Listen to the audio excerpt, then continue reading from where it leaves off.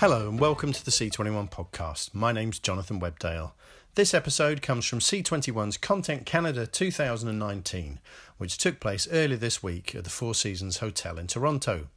You may have heard our preview episode on Wednesday as the two-day event got underway, featuring Content Canada CEO Fern Cohen and editor Adam Benzine. Adam was hosting a number of the panel discussions and caught up with some of the participants afterwards to delve more into the topics under discussion.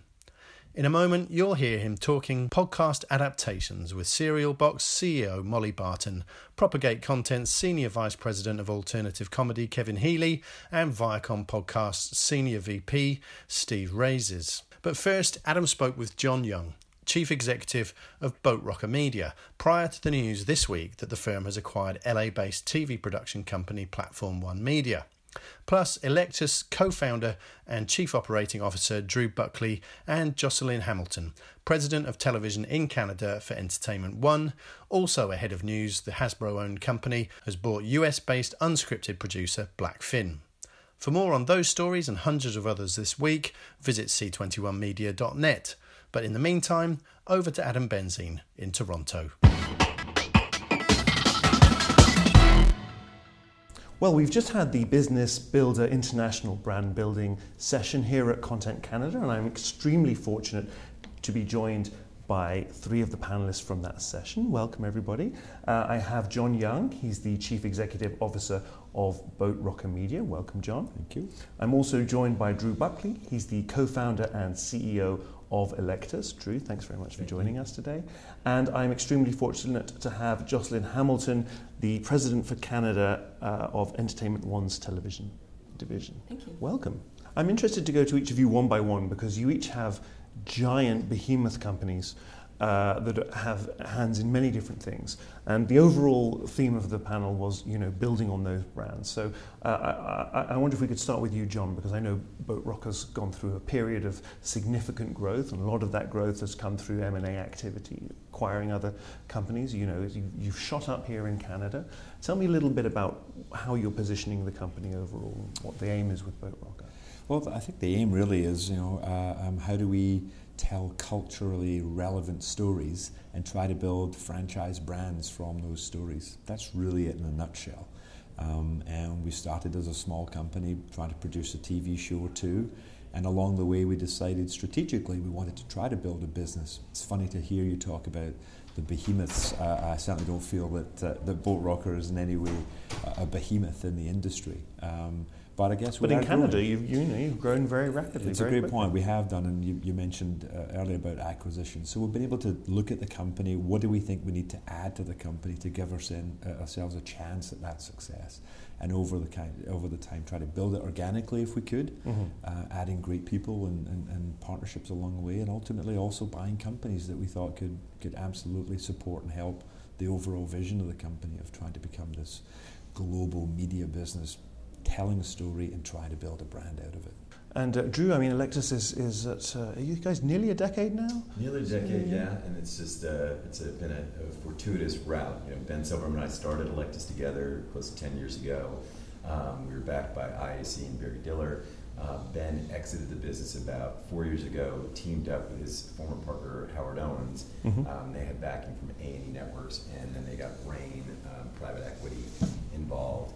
And late last year, they acquired Electus. So Ben, myself, Howard were all back together as one, and off to the races with all our assets and shows. And it's been a really great ride. Yes.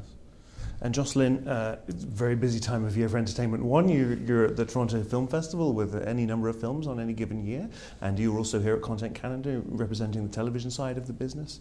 Tell me a little bit about where your key focus is at the moment. Well, for us, the focus is always about the content. And we have a diverse content portfolio, whether that be in any of our three hubs. So Toronto is our headquarters, as you know, and we have a hub of development for both scripted and unscripted. In Toronto, we also have a hub in LA, both scripted and unscripted, and in London, England. So we are truly we think globally. We think both domestically in each of those territories as well as globally. And we all work together towards that and have very different ways in which we manage that strategy, but at the same time, at the end of the day, it's very much content driven. And you can include film in that, you can include music. We have a VR company in Secret Location, and we have our family division, which of course is Peppa Pig and PJ Masks at the core. So it's always content driven throughout. Now, I'm interested for each of you, as your companies grow, how you manage to expand, become these big companies, yet keep your individual flavour, not just become a sort of anonymous, shapeless beige company where people don't, if I came to you and I said, well, I have this film and it's, me sitting down and speaking with President Obama for several hours intimately, what is the unique thing that E1 is going to bring to it? What's the unique thing that Boat Rocker or Electus is going to bring to it? How do you maintain your individuality? Well, we did take Barack Obama. Yes, so you're not interested. You've been there and done that. We took Bear Grylls on an adventure. Yes, that's right. Running yes. Wild. So, Great episode. But the one thing that I would say for us is that at the core, you have kind of your critical functions, but it's important for us to have our certain labels that tie into that core that represent their own individual content taste. So, for example, we have a division called Big Breakfast within that's some entity that the core supporting it, but they have shows like Adam Runs Everything, Hot Date. It's a very comedy-focused label, in terms of Propagate. They also have certain labels that they have accomplished, and they've done a great job of taking podcasts to linear programming, like they have Lore and Up and Vanish. So there's different functions of different entities, and it's important for us to keep the branding focused on that. Mm-hmm. And I would say, the company started in a very entrepreneurial way, and I would say that has permeated throughout the culture of E1. It's got a very entrepreneurial spirit, even though it's big. And so that means, you're opportunistic when there's an opportunity, such as that, you're going to take that to the next step. But I do think that that we are probably very commercial driven and very audience driven. So we probably wouldn't go down a path that was very, very niche, because we have to be thinking about it from an international distribution standpoint, something that we believe will work around the world versus just one area. So entrepreneurial, opportunistic, and internationally commercially driven. You're looking at economies of scale. If you take something, you want it something. Well, it can't be something that's only going to work in Newfoundland. Right. I'll use that as an example, or Rhode Island. Mm-hmm. It has to be something that we can see working around the world and have a broad audience view. That doesn't mean there isn't going to be something that is interesting and different and hasn't been seen before, but we have to believe that audiences will love that everywhere. Mm-hmm. And John? Well, I think your question's an interesting one. As you do grow and decide to try to build a bigger business, how do you keep that individuality and what your company was all about from the beginning when 2 or 3 people were beginning it? So I think in some respects the answer is you can't. It's part of the trade-off. It's part of the compromise of deciding to get on the path to building a big business which sustains hundreds and hundreds and thousands of people. It's just kind of not possible. But and Jocelyn mentioned it, where there's still lots of ways where as you grow, as you hire, as you try to not dilute that culture or that individuality by hiring people that think the same way, that come into the company, that you partner with, that try to be as like-minded as possible. But it is hard, because every time you add a new employee in an office in London, it's just harder to understand how they will not dilute ultimately what you're trying to achieve. It's harder, but that's part of the journey, and that's part of how you try to shape that new culture into something that can work with you as your company grows, and still try to define and keep what made you successful as 5 or 6 people, what will ultimately sustain you as a 1,000-person company. Well, interestingly, we in particular I've found over the small time that I've been there, but we've acquired a lot of companies, is that it's actually added to the culture that we didn't homogenize. That you think of Secret Location, and their innovation is it allows them to be kind of scrappy, right? And they do things a little bit differently. And then perhaps someone that we've maybe acquired in the UK is maybe a little different in their culture, or unscripted companies are different in their culture. But eOne has allowed them to continue to be who they are, and that's added a very interesting flavor to the company. Yeah. It's not homogenized. They understand you're part of something bigger, but they're allowed to be who they want to be within that. It's kind of interesting. Yes. Now, you're all top-tier content providers, so you deal with all of the top networks, and it's been it still is a very volatile landscape. I mean, just yesterday we saw Apple announcing when it's going to launch its service. We've seen the huge disruption, obviously, that Netflix has provided over the last 5-10 years. New players every day getting into content, Amazon, Facebook, smaller platforms as well. A huge amount of opportunity. But I'm wondering what each of you think the key challenge is as you look 18 months ahead, 5 years ahead, at this landscape. What do you think the key challenge will be for each of your companies? Well, I think we touched on a little bit at the panel, which is, with all these platforms emerging, you need to differentiate yourself. And in terms of differentiate yourself, it really is you getting a great piece of content, packaging with great talent, great resources, but then also understanding that you're going to be pulling from the same rope to understand how you can help market that to break through, because we don't know what the Apple, was announced yesterday that they announced what the price is going to be, but we still don't know what the true discoverability of content is going to be like, how they're going to service that, how they're going to make sure that they're actually recommending certain things, and so that may lean on us as the content producer to figure out what we need to do to support, to help amplify the content. Yeah, I would support exactly what Drew said there. I think it's staying nimble enough to know that in this ever-changing environment that we find, that there will be new buyers popping up all the time. That may plateau at some point. There may be consolidation again down the line, but while we're in this environment, how do we stay nimble enough to understand what each of them wants, and how do we find out and build our company such that we're capable of actually delivering on that?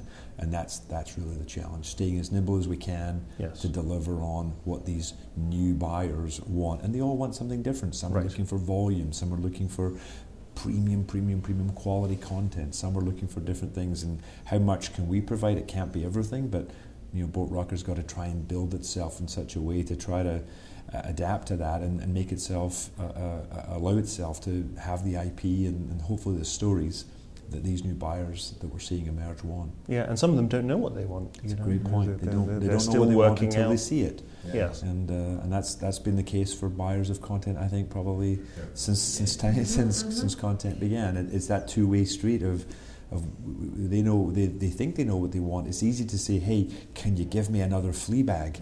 Oh, of course, if I had that, I would be coming to see you. But nobody knew they wanted Fleabag until they saw Fleabag. Exactly. So we find that challenging, but that works. That's a two-way street. We both are trying to do the same thing. We think we can show them something they want, but we're also asking the question, what do you want? And so I think it's a real interesting challenge. It's always been there. Figure that out, and we'll get more stories on the screens. I think the nice evolution of having the SVOD players in the ecosystem is that it has expanded what's possible. And what I mean by that is, 10 years ago it wouldn't have been, you would never have gotten a network to pick up a Narcos where there's subtitles all the way through it. You would never have done 3%. Like you wouldn't have allowed a Fleabag probably wouldn't have been done if things had not expanded and allowed for new kinds of content to be seen that didn't have the same rules and sort of boxed in way in which commercially driven versus subscription driven platforms needed content to be. So it has expanded what's possible. How hard it is to get in there is a whole other discussion. And then for Canada in particular, it's going to change our ecosystem completely, that one by one they're all coming over the top unregulated, and it's going to change the domestic scene immensely, and we don't yet know what that's going to look like. No. So we don't yet know what government regulation will be. Post-election. It's already slow enough that they're all coming over this fall. Apple CBS All Access is already a Disney. They're all coming over anyway, and they're unregulated. And we're just, as a country, we're not used to a world where it's unregulated, and it's going to be messy for a little while. John Young, Drew Buckley and Jocelyn Hamilton talking to C21's Adam Benzine at Content Canada in Toronto earlier this week. Also at the event, he spoke with another trio of execs following their panel session on the growing role of podcasts in TV development. So I'm joined here now by three of our panelists from the Podcasters the New Pilot session. We have Molly Barton, she's the co-founder and CEO of Serial Box. Welcome, Molly. Thank you. We have Steve Razes, he's the Senior Vice President of Viacom Podcast. Welcome. Thank you. And we are also joined by Kevin Healy. He's the Senior Vice President for Comedy, Alternative and Worldwide Formats at Propagate Content. Welcome, Kevin. Oh, thank you. What an interesting panel session. I think that this has been one of the most curious sessions that we've had so far at Content Canada. When we talk about traditional sessions that we have focused on documentary programming, formats, drama, kids programming, this is the first time that we've had a podcasts focused session here. And I'm really interested just to go around, first of all, to each of you and get your thoughts on podcasts as a form of IP. Because that seems to be one of the really big changes that we've seen in the industry, is this idea that podcasts can be something that can be integrated into other parts of the film and TV industry. Molly, perhaps if I start with you. Sure, happy to start. And perhaps even just to back it up a little bit and just give a very quick overview of what Serial Box does. Sure, Serial Box produces and delivers stories that you can read or listen to in short installments on your smartphone. And my background is in book publishing, so I'm accustomed to the idea that the work that I'm helping produce is underlying material for film and television, and audio is just the sort of newest, latest, greatest expression of that. And what we're doing is really interesting to our film and television partners because we have our own platform. So we produce audio series that are written by best-selling and award-winning teams of writers, and then we release them on our own platform so we can observe what's happening with the listenership, whether they're coming in for a certain property and then crossing over to others, and share that information with our film and television partners. And Kevin, just give me an overview of Propagate's work in this area, in the podcast area. In the podcast area, well, we were our two co-founders, Ben Silverman and Howard Owens, made a living, I would say, in the early 2000s, in the early days of what became reality television, in dealing in IP, foreign IP, and then that went from unscripted to scripted. And so I feel like podcasts have become a new breeding ground of great IP for our company. And so we're focusing heavily on taking a look at the great storytellers and formats that are there and trying to transition them to television. And Steve, obviously Viacom is a giant. Viacom Podcast is part of that giant firm. Tell me a little bit about the work that you're doing within that division of Viacom. Sure. So the idea for Viacom podcasting is, with so many great brands and so much popular IP, it still comes down to this idea that the show is the show is the show, and that our fans want to experience our brands and our IP wherever they happen to be. Mm-hmm. So whether we're looking at derivative properties of existing shows like Drunk History or Paw Patrol, or if we're looking to really kind of tap into the development and talent pipelines and build out that ecosystem, because there's so much great talent out there, but there's only space for so many kind of linear shows. So podcasting really gives us opportunity to either develop and broaden out existing IP, or to find and farm new original IP, which can then be either a podcast or move into digital or social or linear. Yes, one of the interesting takeaways that I really like that you emphasized on the panel session was that podcasts aren't niche. I think it was mentioned, podcasts can be niche, but that they aren't niche. And so, what kind of an audience are you getting or what kind of an audience reception are you looking at? If we look at Viacom Podcast, for example, where you would take an idea that's new IP, that you would test it on initially as a podcast rather than, say, as a TV pilot. And what sort of reception are you looking for from that makes you think this is something that could perhaps become the next Drunk History, or could be, as we saw perhaps most famously, and it's an obvious example, but with Serial, something that completely blows up and then there's now been documentary series spin-offs. There've been all kinds of imitators that have come from that. I think it's interesting because I do actually think that podcasting can function both as mass and niche. I think some of the best podcasts are actually kind of very narrow in focus and specific appeal because people really want to dive deep into stuff, and I think podcasting is a great format for that. So I think for us within Viacom, we do look at it both ways. We look at certain shows like The Daily Show Ears Edition. That's a mass show, right? That we're really kind of leaning off of that IP and looking to grow that and potentially have that become an even bigger umbrella for us. And then on the other side, we're looking at shows like VH100 or Your Two Dads, which is a comedic take on parenting. That's fairly niche, right? I mean, that's a very specific kind of viewpoint on what it's like to parent. And I think both have space within podcasting. I think the most important thing, as we've all talked about at the panel, is that the shows really need to ring true and they need to have a reason to be, and they've got to be really good. I think people, as silly as that sounds, like making a podcast for the sake of making a podcast will get lost, but making a podcast that people feel strongly about and have a deep affinity for, that's how you will succeed. Yes. And Kevin, on the Propagate side? Well, it's interesting. We're consumers of it. We hadn't been generators of podcasts until recently. So for the most part, we've been just kind of culling and curating and listening and trying to find talent to work with.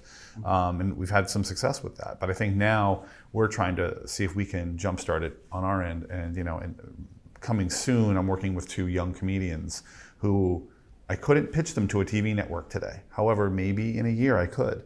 And instead of letting them go in a sense and hey, come back in a year, it's like, why don't we help you? Why don't we work with you and try to create a really unique piece of a unique podcast that will feature their talents, and then maybe over that growth and that development, we'll end up with a great piece of television. But if we don't, then we're just developing talent, which is great too. Yes. So it seems to me that it's slightly more focused rather than on the story of the podcast or adapting the story that's being told there, that this is a great opportunity for you for talent scouting, finding people who could potentially make for excellent hosts for TV, excellent characters for TV. Exactly, or a format, that we want to try out that might be the next great game show format. But we've done it the other way too. We've been very fortunate. I think we've mentioned on the panel Up and Vanished and Lore, and we're working right now with people on a podcast called Undisclosed. And we're really excited about that. And Aaron Mahnke, who created Lore, has another one called Cabinet of Curiosities, which is something we're setting up at Travel Channel. So we're definitely still in that game. We're still really excited about some of the stuff we find out there.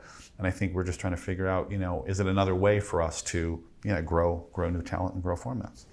Well, and at Serial Box, we're really focused on serving fans and creating a place for science fiction and fantasy fans in particular. Mm-hmm. So we're both introducing entirely original audio stories that you can read as well, some of which are in early stages of adaptation for television, but we're also serving fandoms that are missing their favorite show or characters by continuing those storylines in audio form. Mm-hmm. So the best and current example of that is Orphan Black, which ran for 5 seasons on television, and the story continues on Serial Box starting tomorrow with the star of the show, Tatiana Maslany, narrating. I'm very excited for that. Oh, that's so cool. Yeah, it's really cool.